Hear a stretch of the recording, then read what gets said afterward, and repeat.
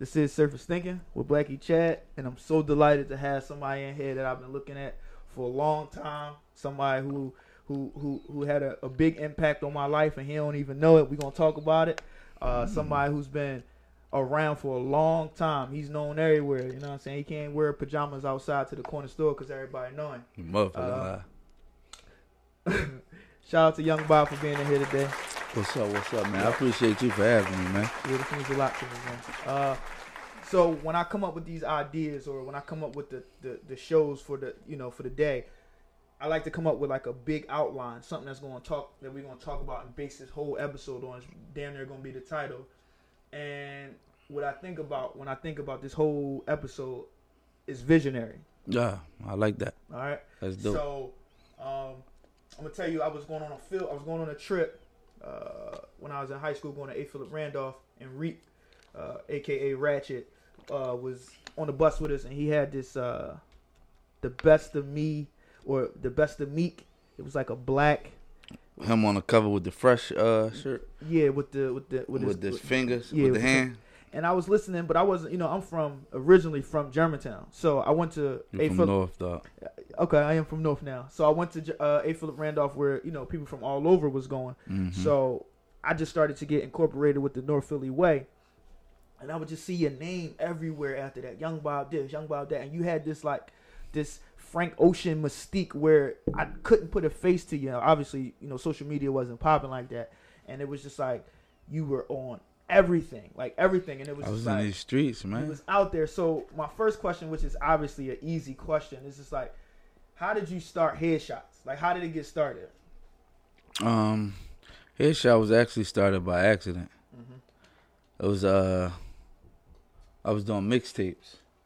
And how I started doing mixtapes was I was always a fan of music, you know what I mean? Mm-hmm. And actually I don't even give the people who put me on music enough credit, you know what I'm saying? My oldest cousin used to do his thing in the streets, and I was like 8. I used to always ride around with him, but he used to always have new music. Right. So I used to always listen to him. I'm like 8 years old. He taught me how to drive. He just taught me a lot, and music kind of stuck to me. Like 8 years old, Eazy-E was my favorite rapper. Okay. I remember Eazy-E died. I cried. You know what I'm saying? But I just always, from then, I loved music. And I would get like exclusives and, put mixtapes together. My first mixtapes was called like New Shit. Okay. My brother was like, my oldest brother, shout out to Ma. He was like a geek on computers, you know what I'm saying? So he put me on like the LimeWire and the Kazaa and all that, to download music and all that. Right. So I would download music, and I take music that I had or take music that I brought from somewhere. Like I used to go down downtown or to the stands, Germantown to Lehigh, 52nd Street, 29th in York. Just different stands. My man Justice used to ride through in his Isuzu Trooper, getting music from New York. And I used to like take all the good songs off each CD and put them on one CD. But what made it special was I would get like neighborhood guys and add them into the mix of them. So it'd be like Lox, Jay-Z, Lil Wayne, and one of the neighborhood guys, you know what I'm saying? So it'd be like, how you get on this mixtape, you know what I'm saying? Well, that's how I started. I started just selling them by myself in school. Started in school. Then my old head used to let me drive, rest in peace, Mo. He used to let me drive his Corsica. And like he brought the first mixtape, and I was like, damn, you want to buy this one? Like, oh, this one hot. Right. He bought that, selling in school, like just to get sneaks and stuff and shit like that. And then it like started rolling. My cousin we used to ride around, and I had like an 88 Cutlass, a brown John. We used to ride around into the barbershops and all that. Like, yo, I got this new CD. And, niggas was just like, I don't want this. But then they'll look on the joint like, damn, how all these songs on it? You know what I'm saying? And it just started moving from there. So when I look at, we still talking about being a visionary. I mean, I obviously you say you didn't start it by accident, but when did it click for you to say, wow, this shit really rolling? Or this is something I should be doing? After that first mixtape, I was able to buy some sneaks off of like one day. Okay. I was like, oh. Okay. I said, we got something here. You know what I'm saying? And then what made my mixtape so crazy, I was dropping every week. Okay. I wasn't dropping. Oh, I'm gonna drop this and I'm gonna drop like 3 weeks or a month later. So this before that Piff was popping. It This probably before, was what was it? Zoo? It was Gorilla Zoo. No, this was before the Zoo. You know what I'm Okay. saying? Like a lot of that Philadelphia Zoo and Philadelphia Zoo.net, I think it was. Too Raw for the Streets joint had an internet with a blog site and all that. This was before all that. That started popping a little. So we talking before even MySpace. Yeah. Way before MySpace. This was just in the streets. Okay. Like I said, like as far as like even the cover, I used to buy like Maxwell CDs, and they used to come with a cover, but you had to write the names of it. So I would write, and I got like neat handwriting. I would write the names of each song, and I get like the school police to photocopy it for me, and I sit and rip them and fit them back into the case. Okay. I'm like, yo, this is what I got off. Like I went to like new shit 1 through 10. Then I end up getting Live Stop. This one Live Stop at first came out. So I came out with a CD for it, Live Stop. Then when the cops was walking the beat, the Safe Street joint came out with CD, Safe Street. Yeah. And then, I needed something that rung and stuck. And I was just thinking, riding around, driving, just driving around and all that. And I was like, I need a name for this. Then I was like, I need something that's going to catch. And I used to be like, man, Rockefeller got a decent name, like for Rockefeller. Or I'm a bad boy on Bad Boy.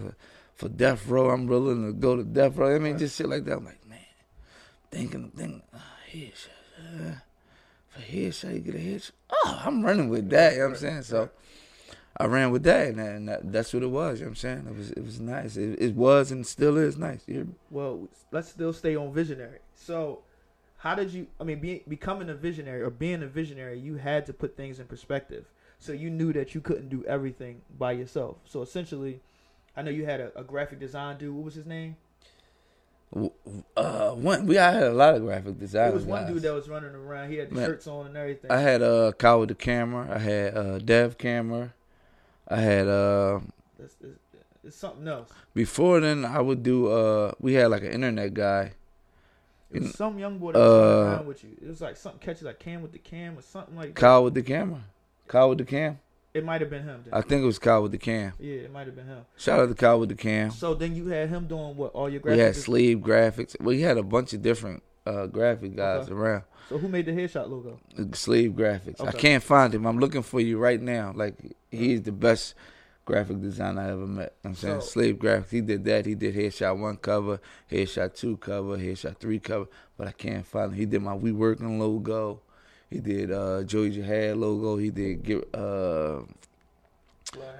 Bloodhounds 2. He did Bloodhounds 2 cover. He did all Hattie covers, them early covers. He did them Jones, Get Back, Don't Watch Me Watch TV. No, that was the twins, right? Yeah, the twins. Right. Slave Graphics. That's what they was called. I see them all the time. Skateboarding and all that. They be with, what you call them? He used to be with Los. Yeah. Exactly. Shout out my man Los. Shout out Leak, 52nd Street. For sure. Shout out Nah. For sure. Shout out the Music Hut. The Hut, exactly. You know what I'm saying? Legendary. So, shout out my man Touch Money Now. So you was at the top. Boom. Then you figured that you had to have a team. So where did Bam come in? Bam is from the bottom of my block originally. And we became friends like through the neighborhood and like at the POW. Mm-hmm. Now Bam used to with me doing the music, Bam was like always in love with music. Mm-hmm. So Bam, you'd be like, yo, I need some of that new shit. You know what I'm saying? And I would just like bring it to him and shit like that. Right. And then further down the line, Bam like, oh, I got some new shit. I got this person or people he knew. Okay. And we just linked up. Like we kind of like, yo, I ran into this person. They want to get some CDs. Won't you give me some CDs and I can sell them? Blah blah blah. So Bam like found a lot of like the wholesalers, and he used to be on the Too Raw for the Streets joint all the time, and getting in contact with different people. And so that's how we linked up and all that. That's how we became the Headshot brand. The brand. So the team was Young Bob, Headshot, and Bam Say No More. So was and my young boy DJ. Oh, that's who it was. DJ Productions. So what did he do? DJ wasn't a graphic guy though. DJ was like he was just like my young boy that just used to figure. He was like a figure. I call him like he makes sure everything is figured out. Right. Like, you know what I'm saying? So The tech guy. yeah, everything. Okay. Like, he do everything. You know what I'm saying? Okay. So he'll figure it out. He'll go on the internet and search it and figure it out. So Shout out to DJ too. So being a visionary, you created a brand that people wanted to believe in. Yes. So yes. how did you get with the Bloodhounds, Too Sick, the Go Getters? How did you get all of them a part of the team? See, you jumping ahead because before that it was Ant Live, Wall Street. Okay, yeah. Before that I used to rap. Okay. Whatsoever. I used to rap. We used to call Hot Now back in the day. Started like rapping in the neighborhood, and me and my mans are rapping in the back of the classroom in school. Shout out to Roxborough High, my man Cool, Kareem, Bosky, and all that. So we like rapping in the back of the night, and then like come up with names for our shit. We used to call Hot Now or whatsoever, like the block and all that. And somebody had to, like you said, like I had the vision already, like, but somebody had to like get it all together. Like, all right, we all rapping, but what we gonna do with it? Exactly. So I would like set battles up. Like my cousin rapped. He was from uptown. Mm-hmm. He would bring his homies down. We would battle and stuff like that. And that's how I like started moving around like that. So how did you get to the point where you got Ant Live, you got you got you? Ant Live is from my block. Well, Ant Live is from 23rd and Diamond, but 23rd and Diamond, 24th and Norris is the same, right. Basically. Right. We all in the same neighborhood, and that was my man already. Mm-hmm. So he rapping and like.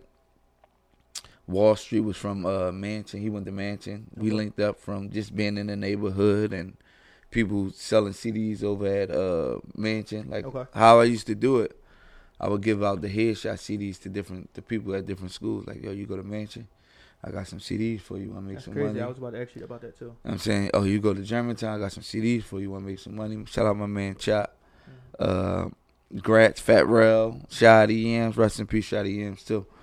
Like anybody I knew, like if I knew somebody at the school, I had some CDs for you. Like, yeah, for sure. You want to make some money? Let's make some money. Right. All right.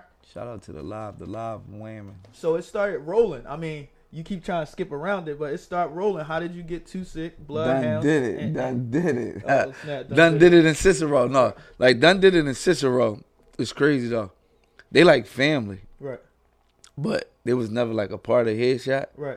But I was like, Done did it in Meek battle. Like I used to bring niggas to battle Meek. Like, so Done did it. Like, yo, Meek, this is surface thinking. You keep skipping. I be forgetting. Like, right. or me and Done talk about it to ourselves. Right.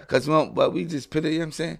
But Done and Meek battle. Done made Meek crying like a battle because, you know what I'm saying, it was just like Done was ahead of his time, you know what I'm saying? So Done did it Cicero. Right. But they was like family and shit, so they had their thing with like the cannons and all that, but they was still family. Right. So they used to come to the block, rap, and all that type of shit. But I'm just trying to figure out how, I mean, because we still talking about being a visionary. How did you get these three groups of people that were not? Oh, now we speaking on the Bloodhounds, the Too Sick, and moving along. Right. So moving along, Meek was from 23rd and Burks, okay, which is around the corner. And everybody used to hang at the pile. Mm-hmm. So everybody knew each other. Now Meek started rapping, then he seen like I had the mixtapes rolling. Right. So Meek originally was on like Headshot 6. He did a song with him and H and Pep G's. So I'm like, yo, they like that shit, dog. You gotta bring me back some more music. You know what I'm saying? So Headshot 6, eventually he came around to like Headshot 20 something after Headshot 6. And that's when he was more consistent with the music. He brought me like a tape of a bunch of music that was the Bloodhounds and all that. But I only knew Meek. I didn't know the Bloodhounds because they was from South Philly. Right. So we used to, I used to listen to it. I'm like, all right, well, look, I'm going to put this on here. I'm going to put this on here. We wasn't doing no label or none of that. I just used to put them on a mixtape. I wasn't even thinking about a label at first. So I would put them on a mixtape, And then we used to go to Club Flow down on Delaware Ave. Meek and Joey Jihad knew each other. Mm-hmm. Joey got at Meek like, yo, I need to be on them mixtapes. I need to be on the mixtapes with you. Meek bumped me and, linked that up. Joey, come to the block. Come spit for the block. That's how I used to test niggas out. Come to the block and spit for the block. Right. Boom. Did that. Yeah. Okay. 24th and North. Shout out to the gang. Rest in peace, Heggy. But I used to bring them to the block. and test them out. And niggas be like, yo, he hot. Or niggas be like, man, you was recording that shit. Right. A lot of niggas I ain't hit the button on though. Like, no, he ass. You know what I'm saying? But you know, then I always knew I knew Magic from like playing basketball and all that. He North Philly. He from 29th Street, but I didn't know Still. Right.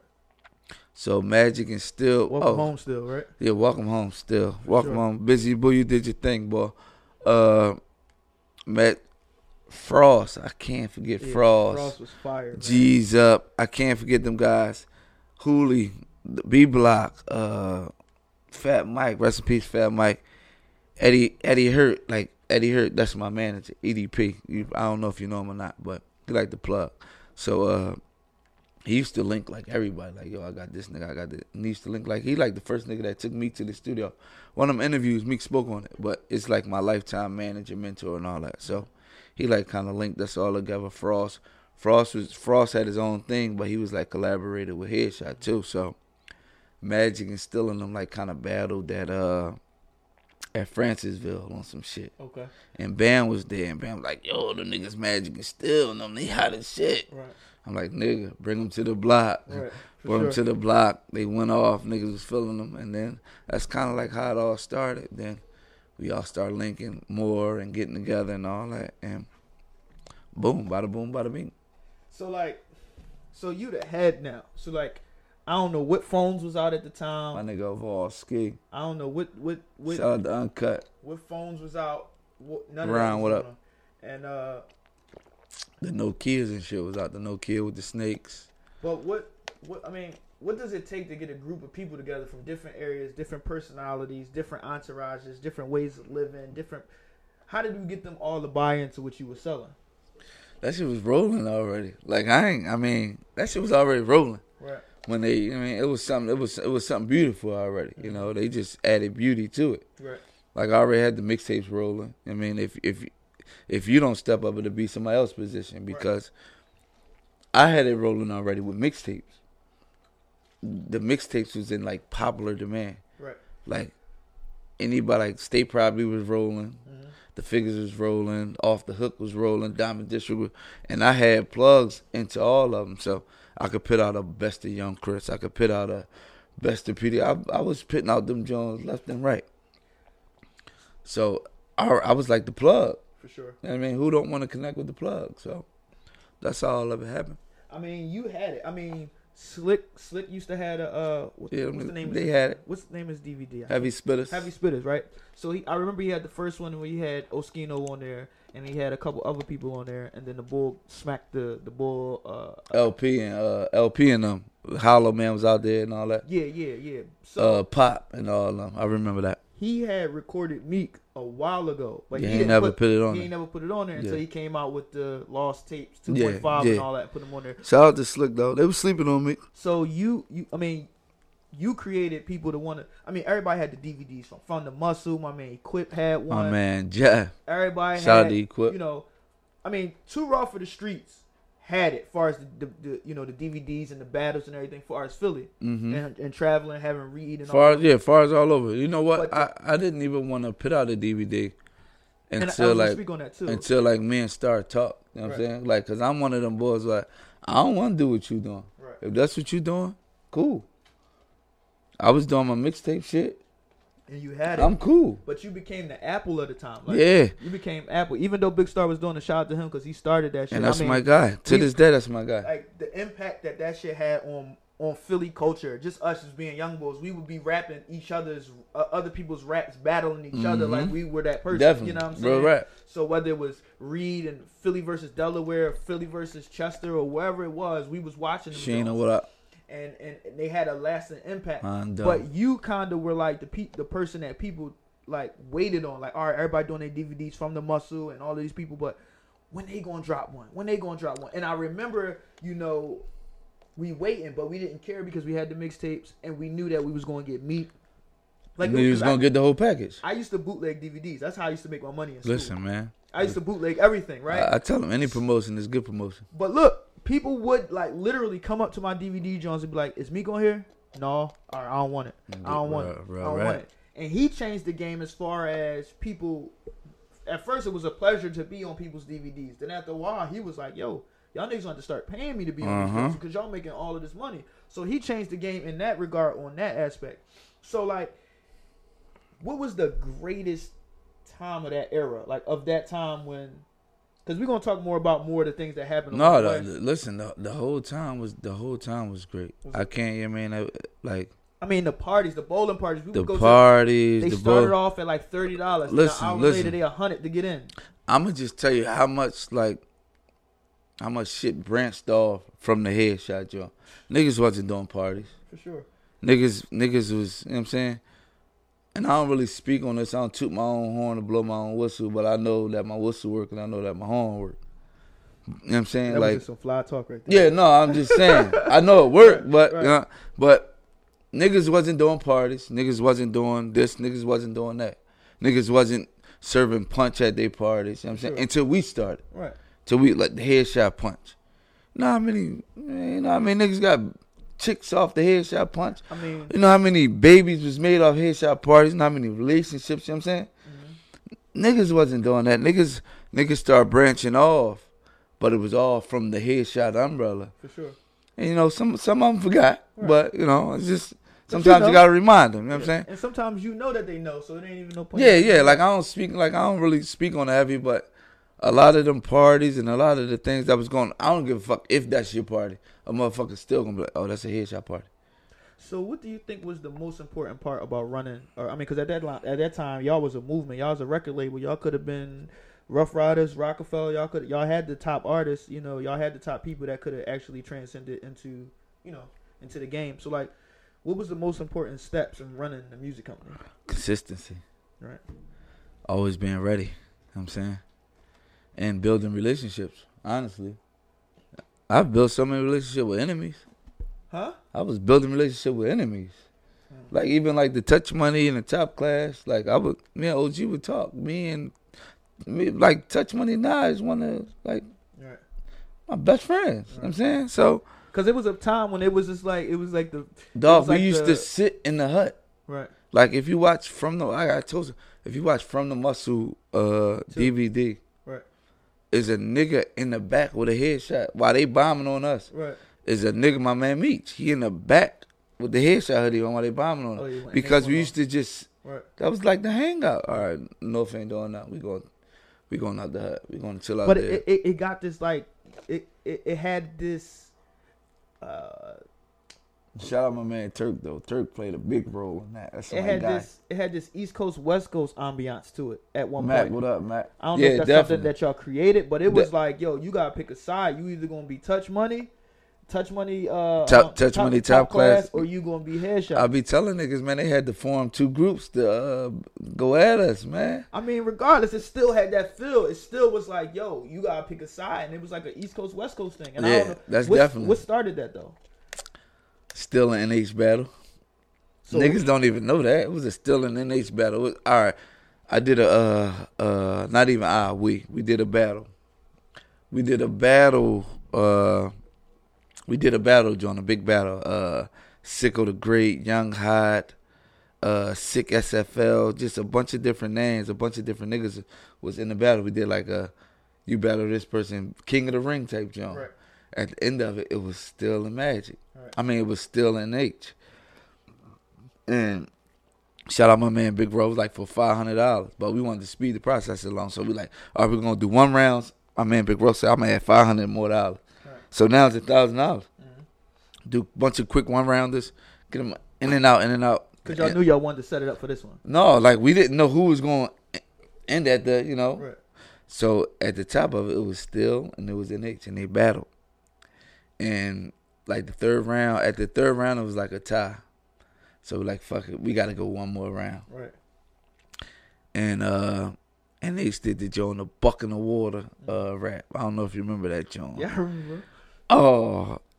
And my man, listen, my young boy DJ put the call in. Like he was watching and all. And that was like my young fella, you know what I'm saying? That was like my young protege and all that. So he like, no. Like we at the battle, like, no. And H got him on that joint. And I just announced it like, and H is the winner. He get the money. He get like a big ass trophy. And it was on from there. It was like oh fuck that ain't win and all this. So still Too Sick and them thought that he won. Yeah, okay. yeah. And so that's what started it. Yeah, so that's what started all the beef. Then so I mean, was it an argument? Was it a fight then, or something? No, it wasn't no fight. None of that. Somebody went back and did a track. It was just like dissing and little shit, little arguing back and forth, and then eventually it spilled over into the, oh, you threw a shot at me on the DVD, or you threw a shot at me on this record. I mean, but that takes a lot of power from you to go against your own team to award the winner somebody from another side. But and H is from North Philly one. Yeah, for sure. And that's my guy too. Like Ben, my guy. And H would have been a headshot if he didn't go. Like, and H and Meek was a group before. Okay. Like right before Headshot, it was like Lights Out Click, and H, Meek, Pep Shooter, and all that. Shout out to Pep. Pep dissed me for Meek too in the jump, but that's another story. But that's my man though. We talked about it. But and H was like on all the early Headshots and all that type stuff. So he was on that, but he just migrated out west and he became like the head honcho out there with Kaboom and all that. So he had a good situation out there. So he did his thing. So now everybody going back and forth. Everybody wanting to get on DVDs to diss each other. Then you got Top Class. I mean, Touch Money in the studio. I mean, at the Hut going at y'all. Live, my nigga, live.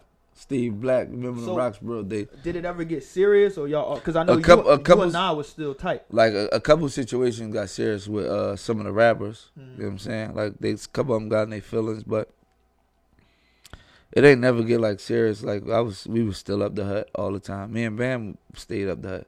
We was still going up there, like putting CDs in the Hut, putting CDs all up and down 52nd Street. So I would still go record them and all that. Like.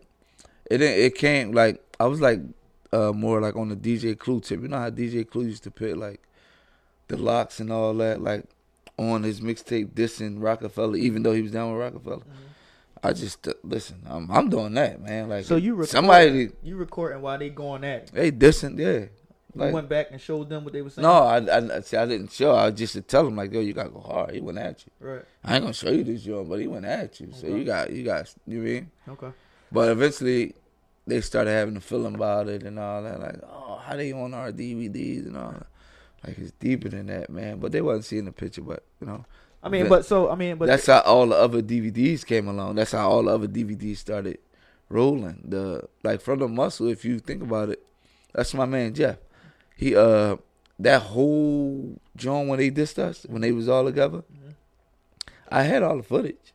I just never put it up because it's like, no, they can't diss us on our own joint. So but that's part of being a visionary because now you got a different mind of what's going to be promotion, what's going to help the brand, and they looking at it from maybe a personal standpoint where streets and business is not they cohesive, but they do have a fine line that separates the two. So granted, now we talking about streams, we talking about my nigga H, we talking about downloads, and we talking about all of those things that kind of changed the game, social media wise. Now before then, y'all was rolling before MySpace, while MySpace was popping, but y'all was able to monetize things. You know what started popping? YouTube first. Like we didn't know how to upload shit on YouTube, right? But motherfuckers was uploading that shit. I don't know how, and we didn't even look at it like that. People was just happy to be on YouTube. Like, damn, somebody uploaded my shit. We didn't look into it like, oh, they can make money off this, or they could do this and they could do that. Because it still was roughly new. Yeah, we was just like happy we was on there. Oh, they got a way to, and like I had different people at colleges, and I would get like all the colleges like, yo, I'm gonna come up there with the gang. They'd be like, all right, come on, y'all can stay in my room. I got like 3 other rooms for y'all. Bet. We go up there, Millersville. Shout out my man Mark, Cat Diddy. With Millersville, Lincoln, and Kutztown, just different joints. We would go up there, stay up there for a couple of days, just run around on the campus. But even still, during YouTube times, it was no real way at that time to understand how to monetize it. So yeah, definitely. Like you guys, and I'm not counting pockets. I'm not a pocket watcher, but I seen y'all do parties where it was $100 to get in. You paying for bottles. Y'all had celebrities there.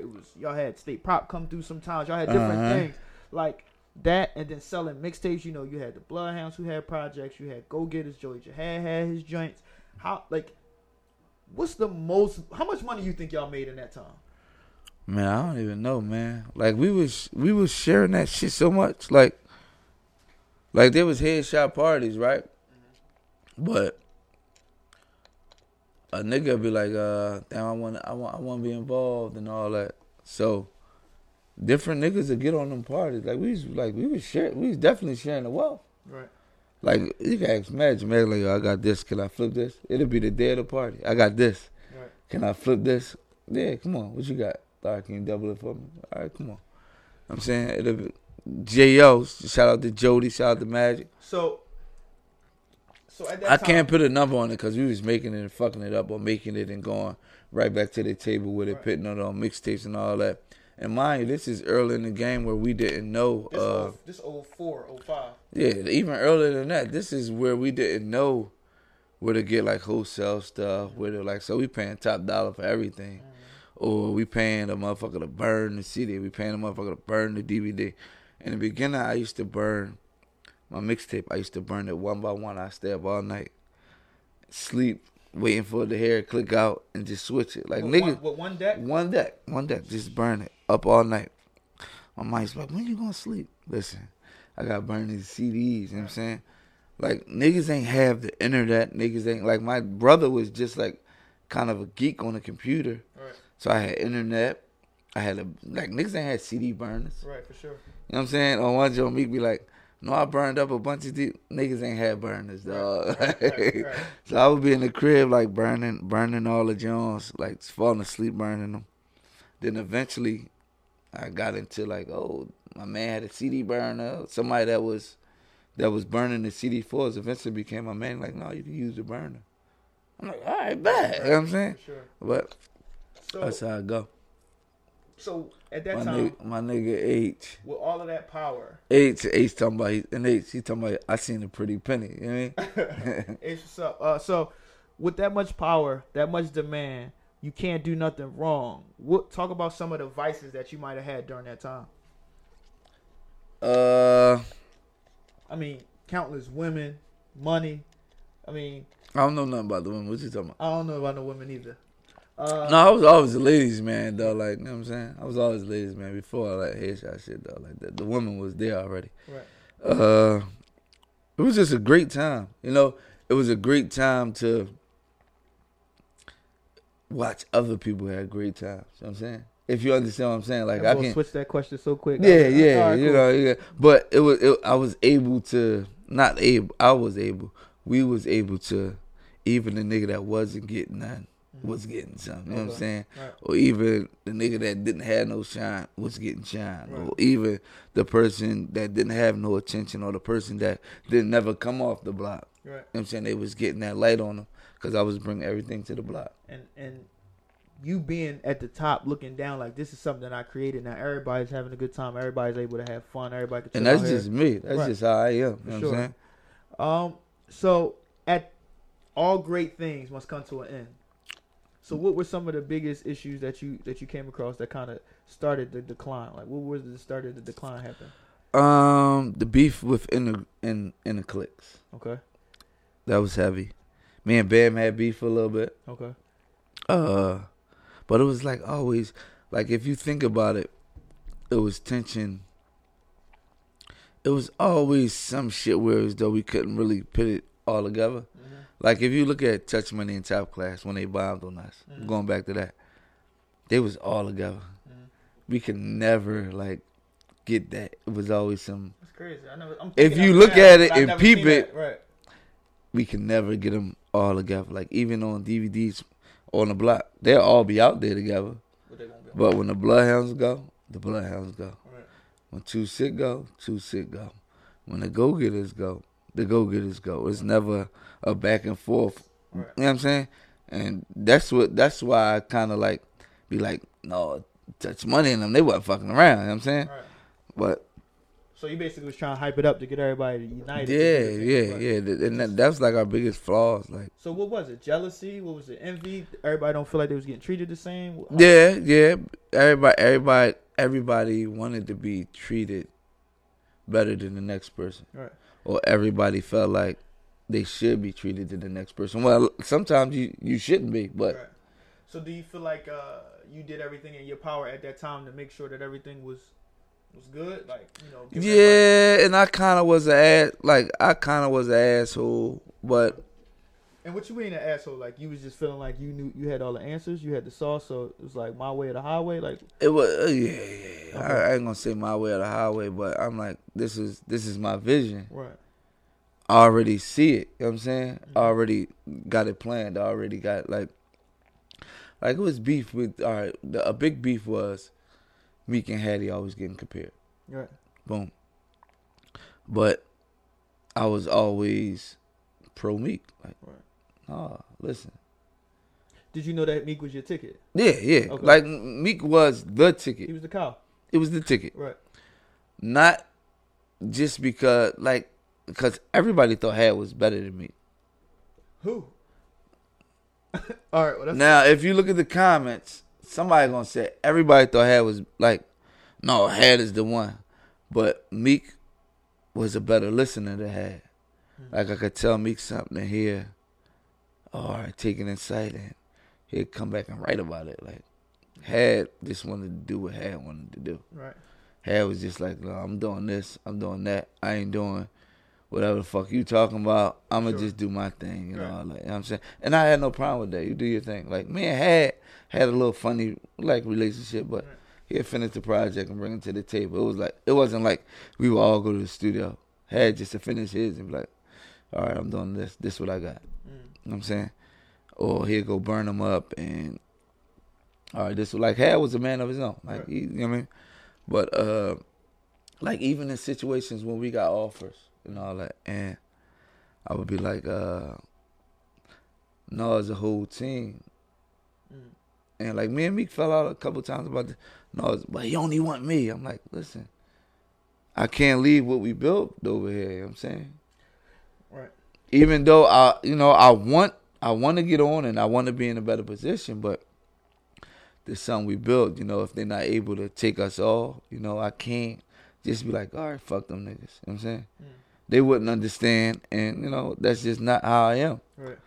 And it was like everybody wanted the same share when really everybody didn't deserve it, but everybody wanted it. Right. So I mean that was big. But every label, big or small, whatever label, they go through it. You know what I'm saying? They go through it, but you always gotta have a person who everybody needs to understand who's the big boss is. Yeah, but Jay-Z is nobody over Jay-Z. But see, at that time we were young. Right. We were knuckleheads and niggas get the buzz and nigga I'm the shit. Nigga, right. I see how they going crazy for me. Mm-hmm. Oh, you know what I'm saying? And that's really how it was, man. So many meetings and I could have just took the money myself a few times. Right. But I'm like, no, this ain't gonna feed everybody, So knowing this now, all right, let's say about these deals or these opportunities that you might have had. Would you have done it differently? Like, all right, I'm gonna take Meek and we're gonna start it like this. We're gonna get him in the door, and then I'm gonna pull people now. Or you felt like you made the best decision at that time? I made the best decision because it wouldn't have sat right with me. Okay. I mean, I'm a different type of person. I ain't like everybody else. Whereas, all right, this gonna happen, this, because what if that don't happen?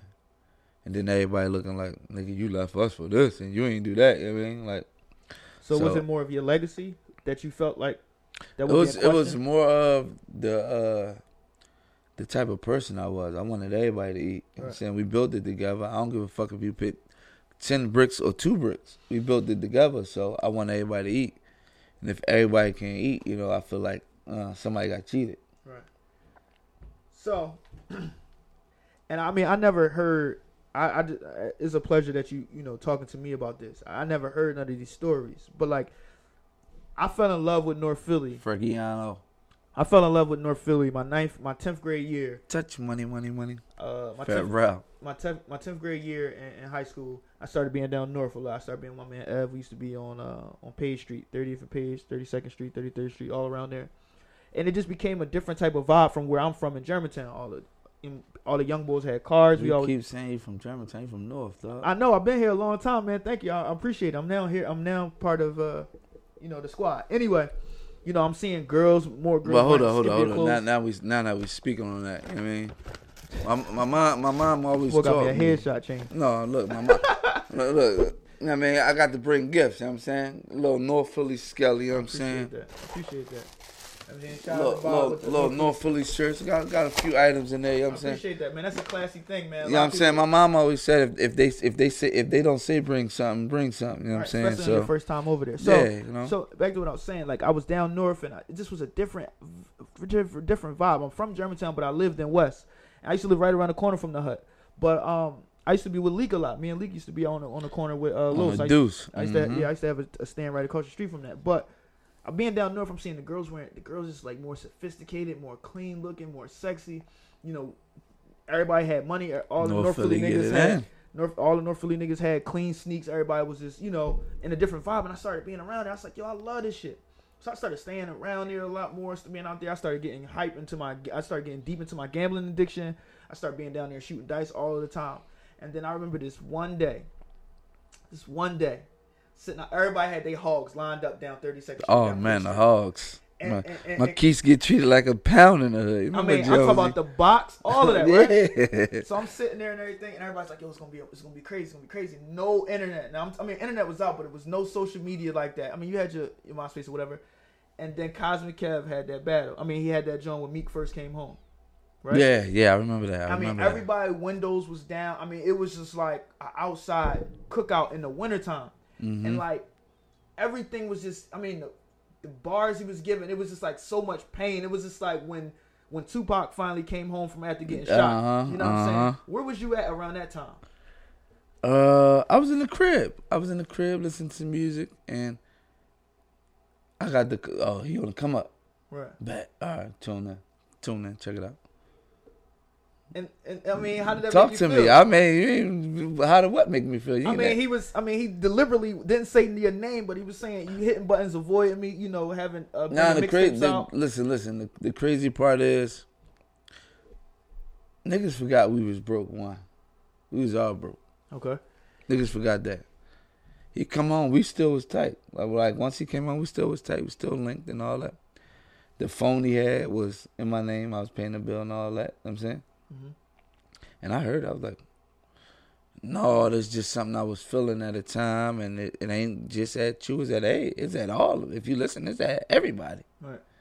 So I'm like, all right, cool. And after that, we linked and all that. DVDs and mixtapes and all that. But I'm like, oh, that was something he needed to get off his chest. And I told him, like, what it was, The Real Me Too? Mm-hmm. Like, damn, that's my favorite joint on there. Like, I like pain. Like, right. If that's how you got to deliver it, come on. Right. I love that shit. Right. You know what I'm saying? So I was like, oh, all right. I know you felt that way. Right. But it's a lot behind that, too, though. Right. It's a lot of little stories that was, that remember I said Pep G's dissed me, too, and all that, right? Right. Pep G's dissed me because Meek was, like, talking shit, and I heard it. Mm-hmm. Like, they recorded it. And they brought it back to me. They're around the corner. His friends is my friend. Right. So they recorded it and they brought it back to me. My man Derek, rest in peace, Derek. He brought it back to me like, yo, man, was talking crazy on nigga hit the button, recorded the conversation, brought it to me, and I was like, oh, okay. Oh, you feel that? Cool, I remember saving money. My cell phone, my Sprint Jones was cut off, 215-668-8724. That was my old number. That joint was cut off. I said, man, fuck that. I'm gonna go pay this high-ass bill. Right. That's how you feel? All right, fuck it. Right. Oh, Bob a clown and this, he a weirdo. Oh, I'm gonna pay this bill then. Fuck that. Right. All right, that's how you bet. Wouldn't pay my bill. And it still was calling. That's when the hitting buttons and all that. No, fuck that. I remember he cursed me out. Like when he first was in jail, he called me. It was like a Sunday morning. We was at the Roman versus... Remember, I had headshot ballers too, the basketball team. Right. We was at a Roman versus Newman championship game. He called me. It's like 10 o'clock. I just see all the niggas from down South Philly. We gonna get him home, you know what I'm saying? You already know what we do. Bet, y'all got it? Cool, good. Y'all get the money? Cool.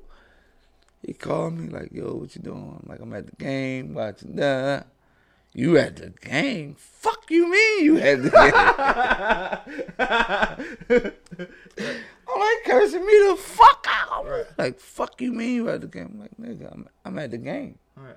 I'm at the championship game. Like, if you knew like how close we was to the basketball players. We had our own basketball. All the headshot ballers, like, they was headshot. You know what I'm saying? So it was no games you was missing. St. Joe's Prep, the Twins, DJ Rivera, Parents Grant, Josh Martin, Vim Rock, like everybody was a part of, the headshot clique, Maine, Washington. I don't want to leave nobody out, but y'all know y'all is headshot ballers. And they cursed me the fuck out. I'm like, yo, look, man, just call me back when your attitude better, dog. Click. Right. Like, you ain't gonna curse me the fuck out like I did something wrong. Right. Like, god damn. So curse my face off. So what did he want you to do at that time? You supposed to be out here making me money and all that. He wanted me to he had an $18,000 bill. I ain't never seen $18,000. Come on, Bob. Nah, listen. Come on, Bob. That's what niggas be getting fucked up. Come on, Bob. This is surface thinking. I cannot let you slide and tell me you didn't have $18,000. Listen. This is what niggas be getting fucked up. $18,000 is a lot of money. It is. I don't want you to think it's not a lot of money. But I'm just saying, first of all, just knowing how you move around. This is your ace. This is the cow. Something has to be done to get him home. Them dudes from South Philly, okay, let's divvy it up. He also made a statement about the mixtape that came out and doing parties, and he didn't see no money. Mind you, Meek wasn't as big as he was now. Big as he is now. Stop. Come on, man. This was Meek City at that time. Stop it. You got to do the research. We're talking real me. I mean, when you came out with... You got to do the research. What was the mixtape when the all blue mixtape and he had the old braids in? What was Best of Meek too. That's the one he came out with when he was booked. Yeah, but you got to do the research. All right, well, like... Meek didn't have that. Oh, I'm coming out to see Meek. They wasn't coming out for Meek. You don't know how many hits we took on them parties. Bam, Fat Reeds, all that. They'll tell you. Now, I'm gonna agree with you a little bit. I'm gonna tell you why, because I was out there and I knew how Meek was. Listen, wait. They were coming out to see Too Sick, a Magic. They were no as a unit. Right. Everybody I was a party on a Friday, but a Free Meek Mill party or I ain't. Right. Like it's some Johns. We was in that John like this, like fuck it, we just gonna drink all the liquor because this shit ain't doing nothing. You know what I'm saying? With some Johns like plenty of Johns like that. Like you can't forget the floppers. Even when he came home, right? Right. He came home. We did a welcome home Meek Mill party. Right. At Samba, 7th and July. It did nothing. Like it did nothing at all. This is fresh home, that same attitude. All right, come on, we're gonna do a party. It did nothing. This before Cosmic Kev John or after? This was like around the time, probably like 2 weeks later he did Kev John. This was like soon, fresh home week we did a joint. I remember flying like a red flyer and all that. Took the picture in my crib. What was the weather? The weather was nice. it just was a joint. Right. Like you got to know the history. Like now, like motherfuckers be thinking, oh now a lot of them joints like ugh. So let me ask you this honest question. Do you feel like you did everything in your power to make sure that he was good? Like you felt like you did everything? Damn right. So you don't feel like you could have did anything better? You couldn't divvy up what y'all did get with somebody else? The things I did do, I've bent over backwards to pull some strings. I reached out to like different niggas that like, yo, if you need help, I got you. Right. And that ain't what I do. Right. All right, I'm calling niggas. Oh, what you mean that ain't what you do? The topic of this whole show is called Visionary. You the head boss. No, I reached out to different niggas that I don't even know like that. Right. That was just like, yo, if you need some help. Whereas though they probably was trying to get in and on what's going on because it was like. But you had the leverage. Yeah. But like, yo, if you need a little help, I reached out to a couple niggas, like, let me test these waters. Let me see what they. Then I reached out to my old head. Shout out Mike. Like, yo, a young need to come home. He like, all right, Bob, I got you. But he got signed something. I let them talk. He like, no, I ain't signing that. Now come home, do a party or something, but I ain't signing that. Right. And my OG, like, all right, well, whenever you feel like you want to sign something, he like, I got to get my money back. Right. So whenever you feel like you want to sign something, let's do it. And so I mean, do you agree? Was that a good move in his like case? I mean, now, right? Yes, now. Right. Then I didn't agree with it. Right. I agree. I mean, I agree now, but he still came home. Right. So I mean, of course I agree now, but you would have been home sooner and all that. But I appreciate my old head to this day for being able, like, this nigga, I pay it. Right. And like our buzz wasn't as big as our money, but that's what niggas. Oh, y'all buzz wasn't as big? I mean, our buzz was bigger than our money. Okay. I mean, we was buzzing, Right. but when we took them hits, we took them hits. Ain't nobody like, all right, I'm gonna get this back to you. So I'm gonna get this. do you feel like you was too generous at the time because you was letting people divvy in, throw in, the money was Yeah. Like it was because it was like this was already what we was doing. And like I said, niggas ain't all right, this the head. Niggas ain't worried about niggas like, all right, this is my money. This what I'm making. All right, cool. Or this what I got put up.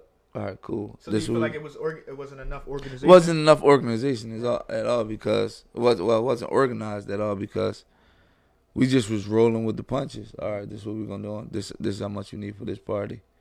Boom. Then mind you, like I said in the beginning of the show, every party was a headshot party, regardless if it wasn't our party. So they counting that money, they counting the money, the other money that, like, nigga, we don't have nothing to do with this. We here, but that ain't none of our money at that door.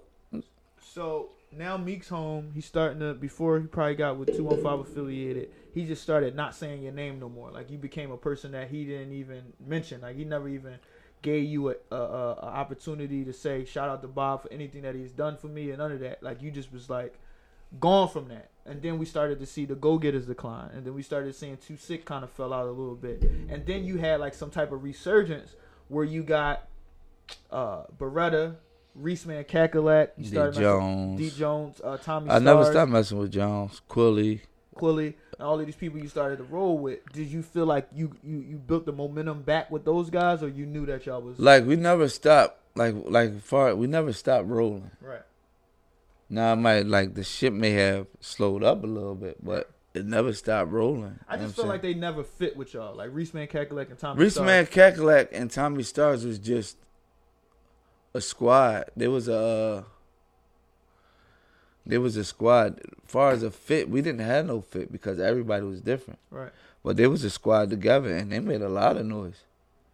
Like, there was something different that was brought to the table that motherfuckers ain't, like, damn. But I think it was tough for a lot of us lifers of headshots to really for them to resonate with us, because we looking at like, yo, Meek, Joey Jihad, like, come on, like, all of those different things that we are accustomed to seeing, they just didn't feel real. It felt a little plated. Now, I went to school with Reese Man. That's my man. Cackalack. It just felt a little plated, and then I just started to feel like it was just like, as Meek left, the decline, and Beretta was killing shit. I like Beretta. Yeah, Beretta. Shout out, man. Son of a gun. This was around the time where music videos started to really be something that everybody wanted to do. We used to drop them, John, yeah. They ain't had like a lot of scenes. You might be walking down a dark alley or something like that. You know, bullshit. Niggas ain't know what was going on. But it was the start of it. Mm-hmm. But then it just went on a decline. And then I just feel like you went on a decline. Like, I didn't hear no mixtapes. It was just like you went away for a long time. Destroy and rebuild. That's what I do. Now, through that time, was it anxiety? Was it stress? Was it depression? I mean, because you had it. I mean, it's pretty tough for it to be something different now, right? What were you going through during that time? Around that time, I like I said, I still had it. You know what I mean? Mm-hmm. But, you know, motherfuckers looking for the comeback or looking for what you going to say back or how you feel about this. But DVD still was dropping. Right. Meek still was on them DVDs. That's the part that people don't put together. I only remember how many Headshot DVDs were Headshot 4 dropped, Headshot 3 dropped, Welcome to Headshot. Right. That's when the Bloodhound still was on the DVD. Right. That's Headshot 4, Meek was still on the DVD. That's when he started running around with Tip. Was that new footage or was it was new footage. Okay. It was new footage. Right. Like, I mean, I feel like it was just some shit he had to get off his chest. And he got it off. Right. But so you holding the camera while he going at you? No, I'm talking about, you was talking about the come up show shit. So, all right, you got it off. But moving along, what was it, Dream Chasers or Philadelphia or something? She Be Lottie popping it, Headshot bobbing it, or caught a fucking headshot like Young Beezy. Right. Hey Beezy, tell me why they hating. Cause they did pop. Hey, BZ, tell them niggas kill themselves. Headshot. So at that point. So this was all after. Right. You know what I'm saying? Or freestyles, he would mention me and all that. Like, even to this day, like now, as he's getting older and understanding the process or understanding what he went through, and you know, I guess like it was a test. You know what I'm saying? Now he's mentioning me more still. Right. You know what I'm saying? So have y'all had conversations recently? no, we haven't had conversation, but there's some things in the work that, you know, works out on my end. Right. So That's what's up. I ain't tripping, but you know, we gonna talk though. So It's about that time. So now his success is going. He got In My Bag going, and all of these things are going. Rose Red. He got the Tip Knot. He with Charlie What's the Mack. joint? In My Bag In My remix. Bag. Yeah, In My Bag. Rose Red. No, before Rose Red, he had I'm not a the joint. Damn. He had In My Bag. He had a couple Jones. Sap Jones. He had the Jones with Sap. The Philly John. What the fuck was that? Hottest in the City. Yeah, that Hottest in the City. Yeah, that John was rolling. He had. You know what's crazy though? This is how we, you know, we had like a funny relationship because once that's rolling, that In My Bag John, him, Cassidy, and R.A.P. came to my crib while they trying to put together the In My Bag remix with Gilly and Cassidy. Mm-hmm. You remember that remix? Yeah. Remember they was beefing and all that? Right. They at my crib. Putting it like, all right, let's figure out how we gonna do this. You know what I'm saying, hey Bob, you need this. Or when he got booked again for something and came home and I need all the beats. I need, you know, it still was all right, I got these beats here. So what made you still be a part of it? So you basically saying you didn't feel like he really shitted on you? No, I don't feel that way. I feel like, you know, men go through things, men have their feelings, and, you know, men express their feelings different ways. Right. And he expressed his feelings. I don't feel like he shitted on me. Right. I feel like he felt that way about the situation when he was in jail, and that's how it played out. I don't feel shitted on. So, all right. So, you might not admit it, but you went on a year or two hiatus when you wasn't around. Like, you wasn't dropping mixtapes. I stopped dropping mixtapes. Right. You wasn't really, I mean, not on the outskirts. I mean, not like visibly doing stuff. Your name wasn't plastered over everything as it was previously. Mm-hmm. What were you doing around that time? Destroy and rebuild. So you really was just saying, I'm just taking my time back. You know, now you gotta find your groove. Once your groove is going, like that's like if you dancing and you miss the beat, you gotta catch the beat again. Right. So during this time, I still was hosting mixtapes. It wasn't the mixtapes that people knew about, but right. I remember you I still was hosting mixtapes. I still was. We talked about the CD burn. I still was burning CDs. I said, all right. I play a little for a minute, play the block for a little bit, you know, just different things, like different avenues to make money, you know, and that's what it was. So, all right. So now we passed that part, and you feel like you couldn't have done My nothing. shit died, y'all. I'm back on now. So you already said now. Busy Stage Prince. Shout out Busy Stage Prince. What's up, y'all? Boo Reek, what's up? So now in life, right? People say stuff like, "I don't regret anything because it was a learning experience." And I understand that is the most safest shit you could say. Now I'm gonna ask you the same question. Is a safe answer, and to some people, it's a like if I look at it different, I still would feel the same. Like if I look at it different, I do something different, I wouldn't feel right. Right. That's easy to say because it's all hypotheticals. But the honest question to you is, if you had a chance to do anything different, would you change anything? And if so, what? I don't think I would change anything different. I would change fallouts. Okay. I wouldn't, you know, a lot of people fell out. All right. So I would change that part of it. You know what I'm saying? And even if it was a temporary fallout, or even if it was like a fallout is, you know, it hurts in different areas. For sure. So I would change like the fallouts that we had, like the group amongst everybody. Right. So even still, you said y'all wasn't organized enough. Yeah, we wasn't organized. Would you like change that too? I would change us being organized, Right. us being responsible, accountable. Accountable is big. Right. Like Accountability. everybody, I mean, that's one thing me and my guy Schuster always talk about. Like to this day, we talk about it now heavy. Like just holding kids accountable for shit, just holding anybody accountable. And everybody must be held accountable for their actions and the things that they don't do, things that they do, and like, yo, you got to man up and take some type of blame for it. So do you feel like a lot of times you had to be put pacifiers on things and pacify? Yeah. A lot of things. A lot of things I had to. You was more so neutral. Yeah. And you had to mend that. A lot of things I had to nip. Like I said, me and Had didn't have the best relationship. Right. So a lot of times I just said, all right, we're gonna do this. So where did y'all meet in the middle? Y'all felt like y'all needed each other? Yeah, until he felt like he didn't need me. Right.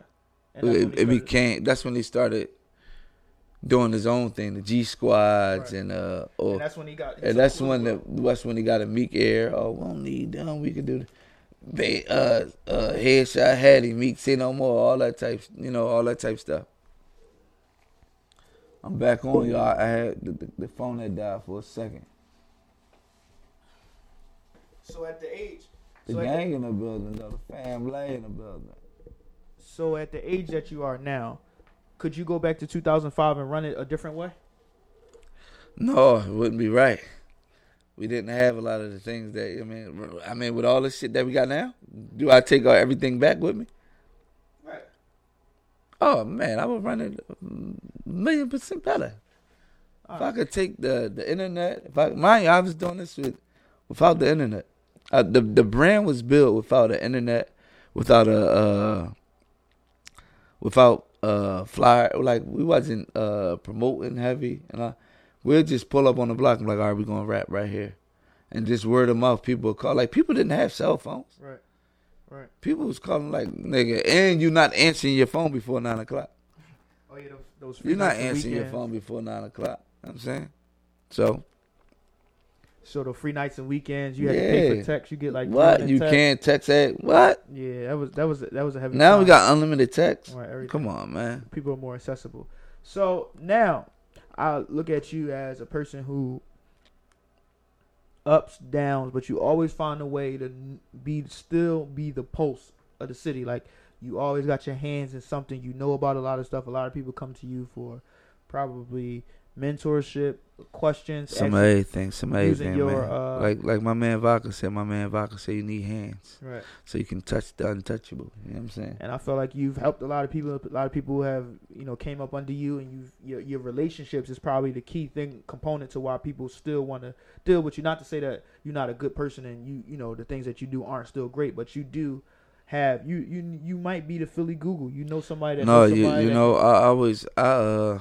I built great relationships with people. For sure. And like, it was like, how I knew that I was building great relationships with people? Because drug dealers was coming to me like, yo, I know you know who got it. Right. Get me the neck on this joint. I'll give you something extra. You know what I'm saying? That's how I knew. Like, for sure. All right, this shit is getting out of hand. You know what I'm saying? For sure. But I always got something. Like, I'm a hustler at nature. Right. Like, that's just something. That's how I came up with Headshot. Selling the mixtape. So I'm always if it's something I'm doing, I'm gonna sell it. All right, I'm drinking juice, I'm gonna sell this juice. I'm drinking. When I stopped drinking, I was doing sober life. Right. I was advertising you being sober. So this is designated drivers, or just supporting, doing 30-day challenges with people. Like, yo, do 30 days with me. Right. I bet you can, be sober for 30 days. Right. Touching people in different ways, you know what I'm saying?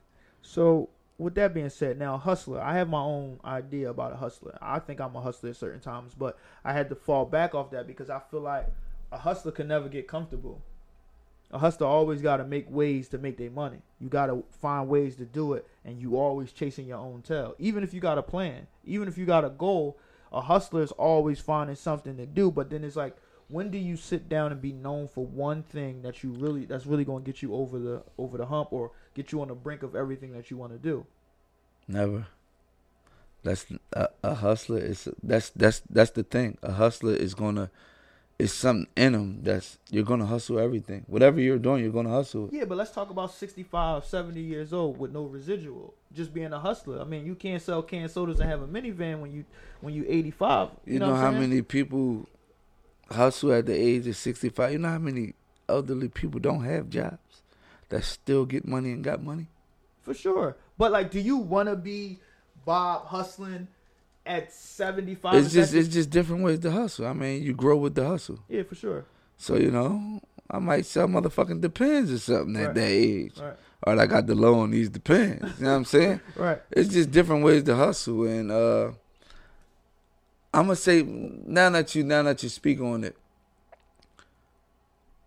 I'm just the go-to. So if you got Depends, you gonna call me like, yo, I got Depends. Tell people what Depends is for people that don't know. Depends is like the Pampers for elderly people or whatsoever. Right. All right. Cool. And for the people that don't know. Right. My man Ed Beats played a major role too. He had them beats. He was on all over that Young Chris John, Philadelphia John. But and he's from the hood, D-Mac Kings and all that, Freaky Town, all of them. But I'm the go-to guy. If you got Depends and you try and get them off, you gonna call me like, yo, I got these Depends. I'm trying to get them off. I want this much, but you can charge whatever you want to charge. All right, bet. I got this. Mind, I work. I got 2 jobs, but that don't stop me. I don't know. I'm not. Let me hustle some more. I get it. That's just my. Let me hustle some more, or let me do this, or let me do that. You know what I'm saying? Like, or if I think people need it, all right. Listen, people need this. But what does hustling keep you away from though? Because I feel like we all have our scapegoats. We all do certain things to keep us focused or, you know, keep us from. So me, I got a gambling addiction. I don't carry no cash in my pocket whatsoever. I don't. But that don't stop you from gambling though. But you that's my thing. Cash. That's what helped. Yes. What? Say that again. You carrying cash and not carrying cash. That doesn't stop you from hustling. It does stop me from gambling because I feel like I gotta do a whole bunch of I gotta do a whole lot more to get to the see that's the thing. All right. Now it's an impulse for me to gamble with money in my pocket. It's impulsive. I bring this money out right out of my pocket and gamble it. For me to have to go to an ATM to get money out, that means I gotta go above and beyond. That mean not with Cash App, not with all that around. I just don't. I gotta stay strong, man. Now, all right. Now here's the thing. When I stopped drinking, doing the sober life thing and all that, I didn't stop doing what I regularly do. I didn't stop going to the bar because it was something that I had to beat. Yeah. It wasn't something that I had to run from. Okay. You, with a gambling problem and not putting money in your pocket, you didn't never beat it.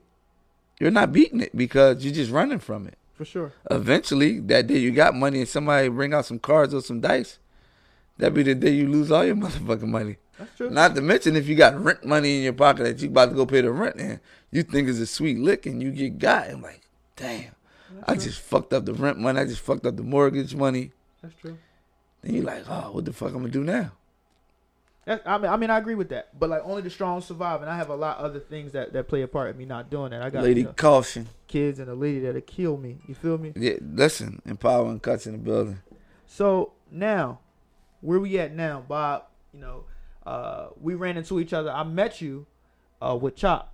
Shout out to Film Mob. Shout out to Chop Mosley, my guy. He was doing a video for my bro Hugo Tay. Shout out to him. Shout out Tay too. And it was you, Lean Bean, and Chop, and we went and shot at one of my buildings downtown, and that's where I met you at. Mm-hmm. And you was running around with them. Y'all was running around with each other, and I was connecting the dots. Right. So what was your hand in that? Like, cause that was a new role for you, right? Not really. Because you had Push Your Feet, Lean Bean, Caleb. Not really, but really, it wasn't a new role. It was something that it was something that I always did, and I just I'm like how we got together. Like I always loved Lean Bean, and I used to always talk to her, like send her a text, send some influential shit and all that. Like when you ready, I'm ready. Right. I don't give a fuck when it is, right. But when you ready, I'm ready. Push Your Feet, I was supposed to like host a mixtape for him, and I went to the studio with him. I was like, oh, you got some shit. Then we just started linking more, and it just happened to be like, you know what? Mm-hmm. So you got that itch again, because that was like your first. Yeah, that was like the comeback to the music. Mm-hmm. So I was like, we got something here. Then I linked with Chop. Chop was like just starting doing videos and all that. Mind you, he had the vision, but he ain't had a clientele. He didn't have the people. He didn't have the connections. Right. And I was just like, all right, we're going to shoot this video. And I bet you they jump on. And he just believed, and what I was saying. So what did you see in him that you wanted to be a part of that? Niggas wasn't really doing videos, and niggas' videos wasn't clean like that. Right. And niggas didn't have that grind. Chop or do a video and fix it and edit it that night. You know what I'm saying? Right. It would. He definitely moved fast with that. Niggas would take a month to do a video. Like, all right, man, I'm going to shoot this video, then I'm going to edit it for a whole month. Chopper had that shit clean, crisp, and ready for you. The next morning, when you wake up, like, yo, I got that video done. Here go a little promo video for you. Right. Bad. Right. You know what I mean? And that kind of put him over the top because like he was guaranteeing 24-hour service. Right. That's when we first started. Guaranteed 24-hour service. You know what I'm saying? Started out with then we was doing specials. And niggas didn't have videos at all. Right. Niggas wasn't getting videos. Not them, clean ass videos like that. So now what we talking? 2015, 2016? Like 14, 15, Okay. somewhere around there. Okay. Cause it's been a minute. It's been like 14, 15, somewhere around there. Probably even earlier than that. Right. But then Chop went from like 1 or 2 videos a month to like 1 or 2 videos a day for like 4 months straight. Right. And rocking and rolling. You know what I'm saying? Then we built a film op team, Dev Camera, Nell on the camera, Amir Rogers. These guys that still running around on the camera too. Shout out Keish, you know what I'm saying? Then Chop introduced me to Kayla Infinity. This was somebody he was cool with. Sing her ass off. To this day, I don't think nobody could, not even comparing to nobody, but she is top notch at that singing shit. But, And then Lean Bean, so it was you, Push Your Feet, Lean Bean, Kayla Infinity, and Chop. And Chop, Dev. And then what Dev happened was with doing that? graphics. Cause y'all was rolling. I was in the studio a couple times. Yeah. We was rolling. It just certain things happen. Like Feek, all right, the thing that happened with me and Feek, I used to always talk to Feek. And certain things would happen, like tell him, like, yo, because I see it. Like, yo, you can't move like this. This is gonna happen from that. Right. Or you can't do this. This is gonna happen. Or you can't post this because they're gonna think you talking about your team inside. Right. And not niggas from your block. They just putting you. Right. They putting you in the box right now, so you can't. And that fell off. The thing with me and Lean, I got a girlfriend, and I really didn't do girlfriends. So me and Lean Bean relationship kind of shift, and that's when like kind of everything shift. What you mean? Like it just got different. Right. I wasn't around her all the time and all that. Like, and it was like things got a little shaky. Then it started being like petty shit that we was falling out about. Okay.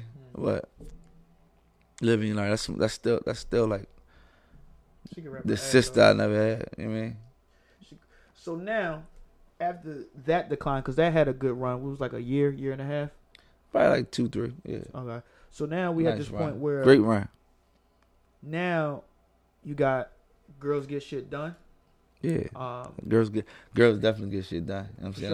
Sure, I'm heavy on the ladies, man. I think behind every great man is a great woman. Great woman, not great woman. Great woman.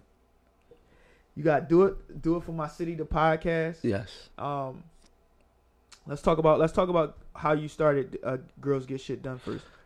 The Girls Get Shit Done is more like it's just like me seeing all the females do shit in the city. Right. All the females, all the females get shit done basically. Females is on some shit. They got dance schools. Shout out Exquisite Technique. You need a dance school. Send your daughter and something too. Exquisite Techniques. They got beauty salons. They selling hair, Foxy bundles if you need it. They doing makeup. Good, what's up? They doing makeup. They doing clothing lines. They just everything. But everything is a woman face on it. They is really working. Right. Bakeries, cupcakes, sugar baby cupcakes. Shout out to them. Like I'm just thinking of all the things. Man, listen, older female from my hood, right? I always like watched her and all that, but I didn't know she was watching me. Right. She was just like, yo, my young boy, I love how you move. Now she got like a Fruity Pebble odor eater. Shout out to Scotty. It's a Fruity Pebble odor eater, and it's like an oil burner. Okay. It's an instant odor. You know, for the niggas that smoke weed and all that. Spray that shit one time in the car. Kill all the scents. You know what I'm saying? Oh, yeah. So it's just different females that do a bunch of different shit. And I just like, man, these females is rocking and rolling, man. Sure. They ain't waiting for no nigga to help them.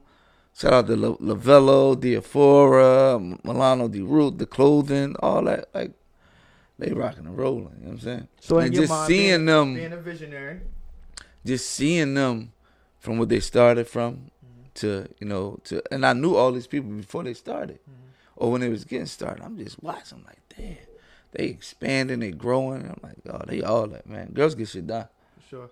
So at that point, you was just like, I gotta make some shit like this.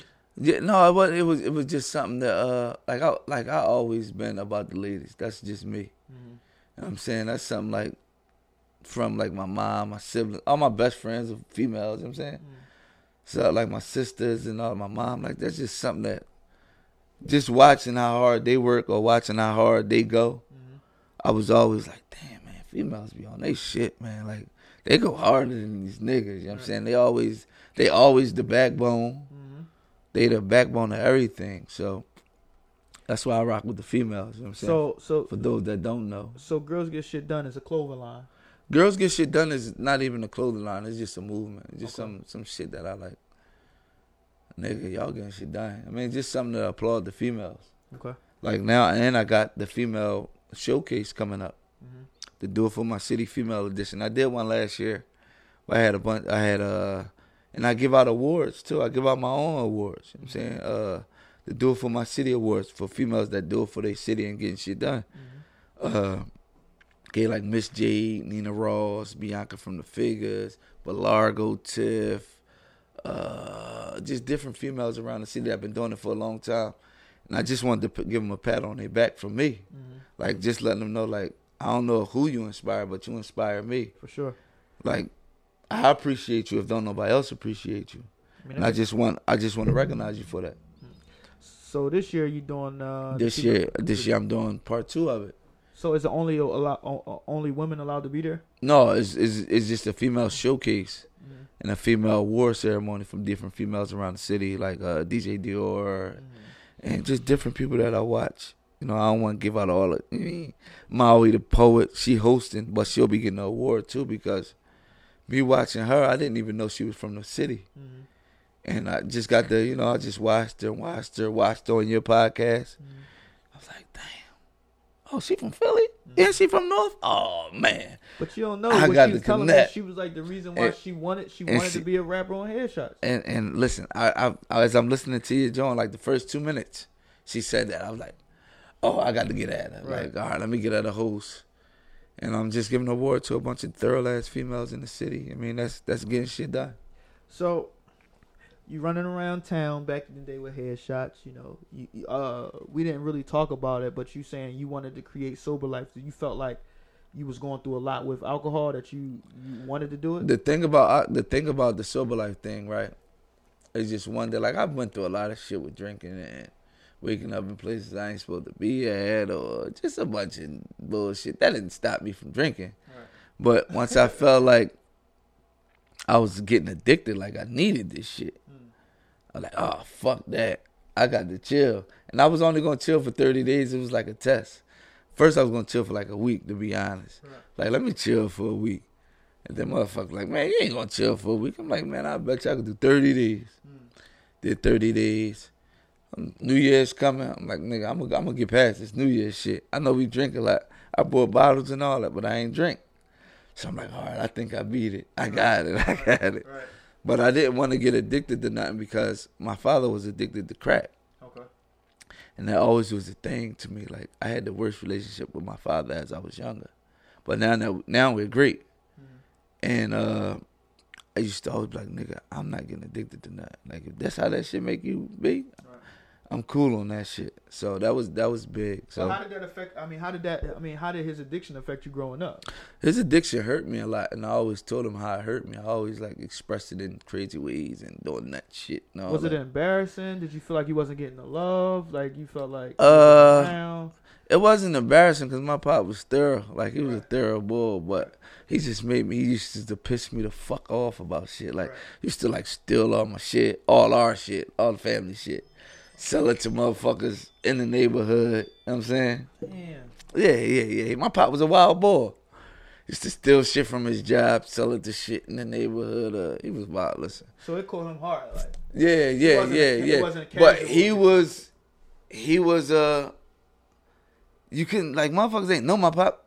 Right. Smoke crack. Right. You know what I'm saying? But we did. And then, what was the first time? How did you figure it out? What was the first time you found out? I forget when the first time I found it out, but I know I was young and like probably hear him and my mom argue or some shit like that, and just noticing shit was missing. Like nigga, like what the fuck? I know I picked this shit right here. Like we couldn't borrow like our friends' games. Like we wasn't allowed. We used to sneak and do it. But it was consequences with that shit. My dad get a whole list, that shit going. You know what I'm saying?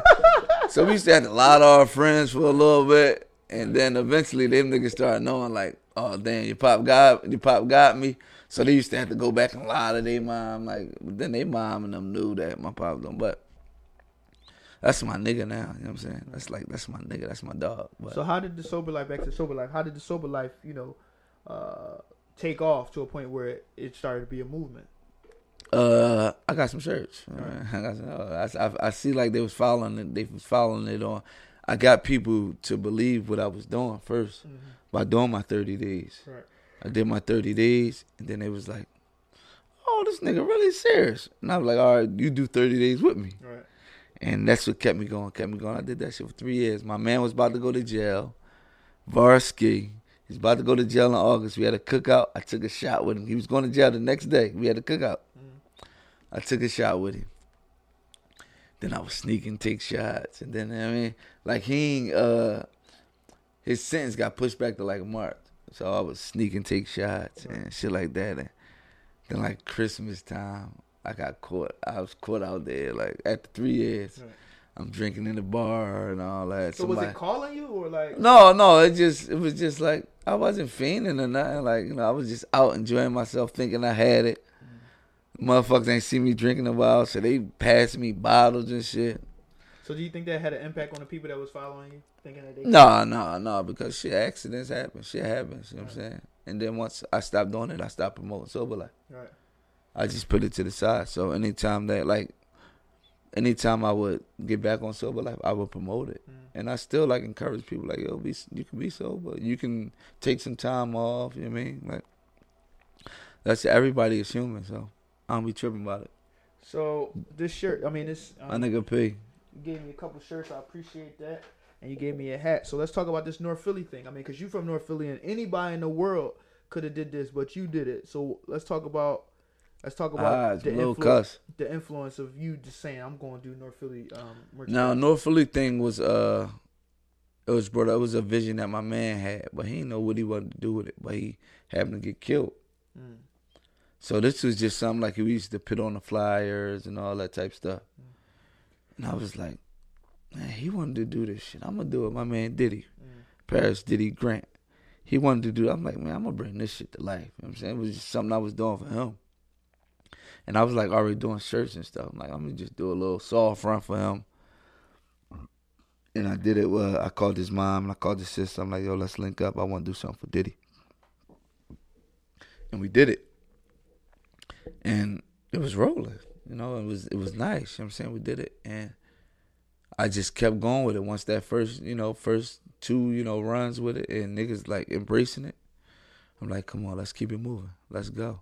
So then I started getting different designs and all that. What? This right here, this design, this is my boy Diddy John, man. So he designed it. This my boy Diddy. He got somebody to design it. It was similar to this, but it's sort of like the New Balance sign. Yeah, I enhanced it over the years, right. But it was similar to this. Right. But that's my guy. That's for Diddy right there. Shout out to 20th and Susquehanna. So you running around town doing all of the stuff that you're doing, making moves, sober life, Mom Duke's in the building, I think. That's Break- what it looked like. D-Line Security, breaking your sober Philly Classics. after like BJ Banks, I see you, boy. after 3 years, right? Uh-huh. And then now, the mother of your child saying that she pregnant, right? Yeah. How has fatherhood Young changed? hero. How has fatherhood changed your life, or helped it, or enhanced it? I feel like I was always a father to others, or like a father figure rather. But with my own son, I just get to see the whole beauty in it. Right. I get the how did it change me? It just made me feel like I'm living for my son instead of me. Right. Just seeing a smile on his face, or seeing just watching him grow, basically, or watching him learn, or watching things he pick up on, or watching how he follow me. Like I always wanted a son, and just for me to get it on the first try, like oh man, it's So you're saying this is your first try of ever having a baby? like the first. I ain't saying that, but for my first time having a child. Okay, all right. And I got my son. Okay. Oh man, I'm cool in the game. So And this goes back to my father. Like I always talked to him about how much he hurt me, but I never told him how much he helped me. You know what I'm saying? Like I never told him like how much I wanted him to be like he gave you that don't do syndrome. Yeah, like how much he helped me like on the things I needed to do, or the things that I should do, or you know what I'm saying? For sure. Not saying he was the worst pop in the world, like, cause he was doing this fucked up shit, but he was a thorough ass pop. And to this day, he's still a thorough ass pop. He was around, you know what I'm saying? He might have stole something while he was around, but Right. he was around. For sure. He was there. He was in the house, you know what I'm saying? I know come home from school, he'll help me with my homework and shit like that, but in a little bit, he gonna dip out, you know what I'm saying? But that's my man, though. For sure. I mean, we can't like pick and choose what our family members are going to do or are not going to do, but when they have an impact, I mean, you love who you love, and you can't, Chalk in the building. change your family. So down to fatherhood, let's talk about this the program you got, to Help Me Help You mentor program. Yeah, Help You mentor program was just like my give back. Okay. Like when I was younger, my mom introduced me to Tyrone Crawley at the POW that I was talking about, and he was just like like my go-to guy for everything. Anything I need to talk about, anything. He was just like a positive role model in my life. He was like a cop, but he was more than a cop. He was a cop at the police athletic league. I like sports. So I played every sport. He made sure I learned every sport. Tennis, golf, basketball. Like just being able to play the things that I didn't play in the neighborhood. Right. Just made it decent, like soccer and learning how to play chess, ping pong, pool, stuff like that. And he was like always, he was always my guy. And just like guys like Eddie Hurt, like I said, my mentor, my manager, my lifetime, Tumar Alexander or D.S. Daryl Schuler, Danny Diamonds, rest in peace, Danny Diamonds, Lil Whitey, rest in peace, White too. That was like my big brother. But things that they taught me and instilled in me made me feel like, damn, I gotta get some of this back to my youth or youngins that's coming up, around me or running around and all that, and just being able to, tell them, about life and things that's going on and the do's and don'ts, or the, things that can happen if you do this and stuff like that. For sure. And accountability, you know what I'm saying? So, like, before we wrap this thing up, man, because I'm just in awe to be able to hear all of these things that I didn't know, and just to figure out like how I feel I'm similar in some of my thoughts. Let's talk about the headshot, the return of the headshot. Well, headshot the return. Let's talk about the booth in the streets. Headshot the return is something I've been working on. I always record motherfuckers. Motherfuckers love to see me back behind the camera. Right. So I always record motherfuckers, but I always be looking like, I don't want to put this on DVD. Right. I want to display it in a different way. So I'm giving you the exclusive. What I'm gonna do now is I'm gonna build a series off of it. Okay. Like a YouTube, or maybe I try to get with Netflix or. But my thing is the Fire Stick. I want to put it on the Fire Stick. So many people have a Fire Stick now. I want to like try to get with Amazon and stuff like that. I do have a relationship with Amazon through something else that's lined up. But so I'm gonna try to build a little stage for it to branch off to something major. And I got enough footage that I can drop probably like every week or every 2 weeks. So you still got all the footage and everything? I got all old footage. I got footage that I recorded in the last 3 years. And that's what made Headshot DVD special too, though. Okay. Going back to Headshot DVD, I was never in a rush to drop a DVD because everybody else was dropping and all that. And I know I was going to get the exclusive. All right, y'all got that Meek verse or y'all got that Magic verse or the Joey verse or the Still or the D. Jones, Greg G's. All right, when I'm ready to drop, I'll go record them and I'll get the exclusive. Yeah. And I'll get the exclusive and then I'll drop. You know what I'm saying? So, but that's what I'm working on. The Booth to the Streets is just my way of getting back to the streets. The streets is my thing. I love the streets. So I bring my booth setup that you go to the studio and do. I bring it to the streets. Mm-hmm. I set the booth up right on your block, right wherever you want to do it at, and we can, record, give it that raw headshot feel back in the day, and do it for my city podcast. I'm doing that the same way. I'm coming to your block, and we're gonna sit on your block with a setup like this, and we're gonna be out there touching the people instead of going to record it somewhere in the studio or somewhere like. No, I want to be outside with the people. I don't care how cold it is.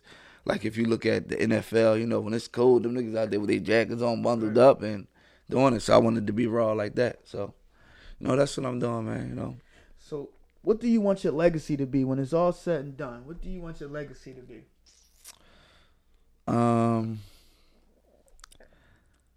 My son, man. Fuck all this other shit. My son. I just want my damn. That's Bob's son. He bull. That's all. Fuck all that other shit. This my son. That's what it's about. That's my dog though. So I don't care about all that other shit. It's cool. It's nice. It's fine. I love it. Right. I don't love it like I love my son though. So my legacy is built for my son. I mean, all the things I've learned along the way, I'm able to teach my son young. I'm able to teach him now, and instead of he be when I'm if I'm printing some shirts, he be in there watching me. I mean, he might not say he picked up on some shit, but he picked up on something. Yeah, sure. He remembers something, or if I'm recording something and he watching me. So, you know what I'm saying? And a motherfucker gonna want to get behind Young Bob's son camera. Oh, that's right, for sure. Shout out to Hero, you know what I'm saying? Hero. And young nigga HD, you know what I'm saying? So, and then I want my son to see them things because, I like sports. I don't know if my father liked sports. Right. I don't know if he played sports when he was young. So you don't really know the history of your pop?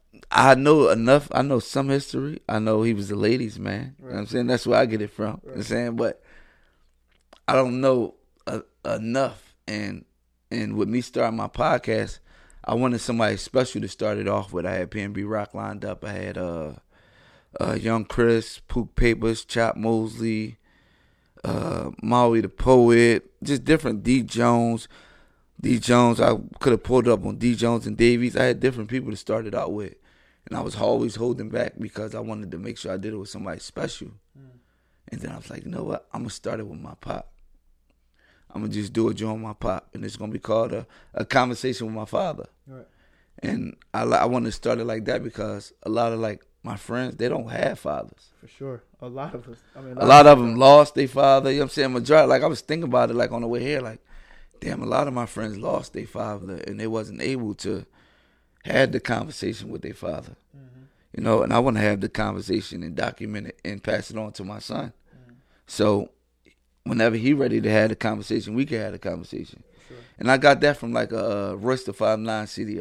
It's called The Book of Ryan. You need to tune into that. And he be talking to his son throughout the CD and all that. And I was like, now I need to do that with my pop. You know what I'm saying? Yeah, I appreciate you, man, for being here. It's crazy. Smacking them rappers. Make sure y'all get my nigga Tiffy Bay shit. Smacking rappers. Smacking rappers for sure. Hey Tiffy, we gonna set it up. I need you to come check my boy out. That's out right now on all platforms. I appreciate for what you said to me off air, what we was talking about. Oh no. I appreciate you. I need to let you know that I appreciate you. You influence me in many ways that you don't know. Just me seeing you post shit every day, your videos, or how you speak on different things, or how when I clicked into your live and you was talking about the youth. Right. And I'm big on I'm heavy on the youth. I love the youth. That's my thing. So I'm big on the youth. Like I work with behavior students, emotionally disturbed students, autistic students. That's who I work with. Right. And like I'm big on it. You was speaking on like growing up and how the parents treat them, parenting, the correct parenting, and there's no correct way of parenting. For sure. You know what I'm saying? But you must hold your child accountable. That's the word of the day, accountable. Accountability. You know what I'm saying? You must hold your child accountable for the wrong they do. You must, like now, I punish my child now. He's only 1 year old. He may not know what he's doing wrong, but he gonna remember I got my ass popped when I did this. Right. So, you know, that's just big, and a lot of kids don't get that. A lot of kids don't get chastised. A lot of kids don't have that father figure in their life, you know what I'm saying? And where I work at, like a lot of teachers and stuff, they jealous of me and the kids' relationship because I talk to the kids raw like this, like, and I get to know them, and I learn from them, and they learn from me. It's because you want to be open with them, and you want to understand. Yeah, I want them to understand things, and I want them to remember me. Like I remember Tyrone Crawley and Eddie Hurd and two more, all the mentors that I had in my life. Right. And I want them to be able to give it back to people that's coming up under them, you know what I'm saying? The gift that keeps giving. You know what I'm saying? I appreciate you for being on here. This is Surface Thinking, young Surface Thinking, man. Surface Thinking. Shout out to the live Rick G, super hot Rick G's. I got the booth to the studio, booth to the streets with me right now. Where you at? I'll pull up on you. That's what we doing. We out here, y'all. Thanks. Common sense is lazy.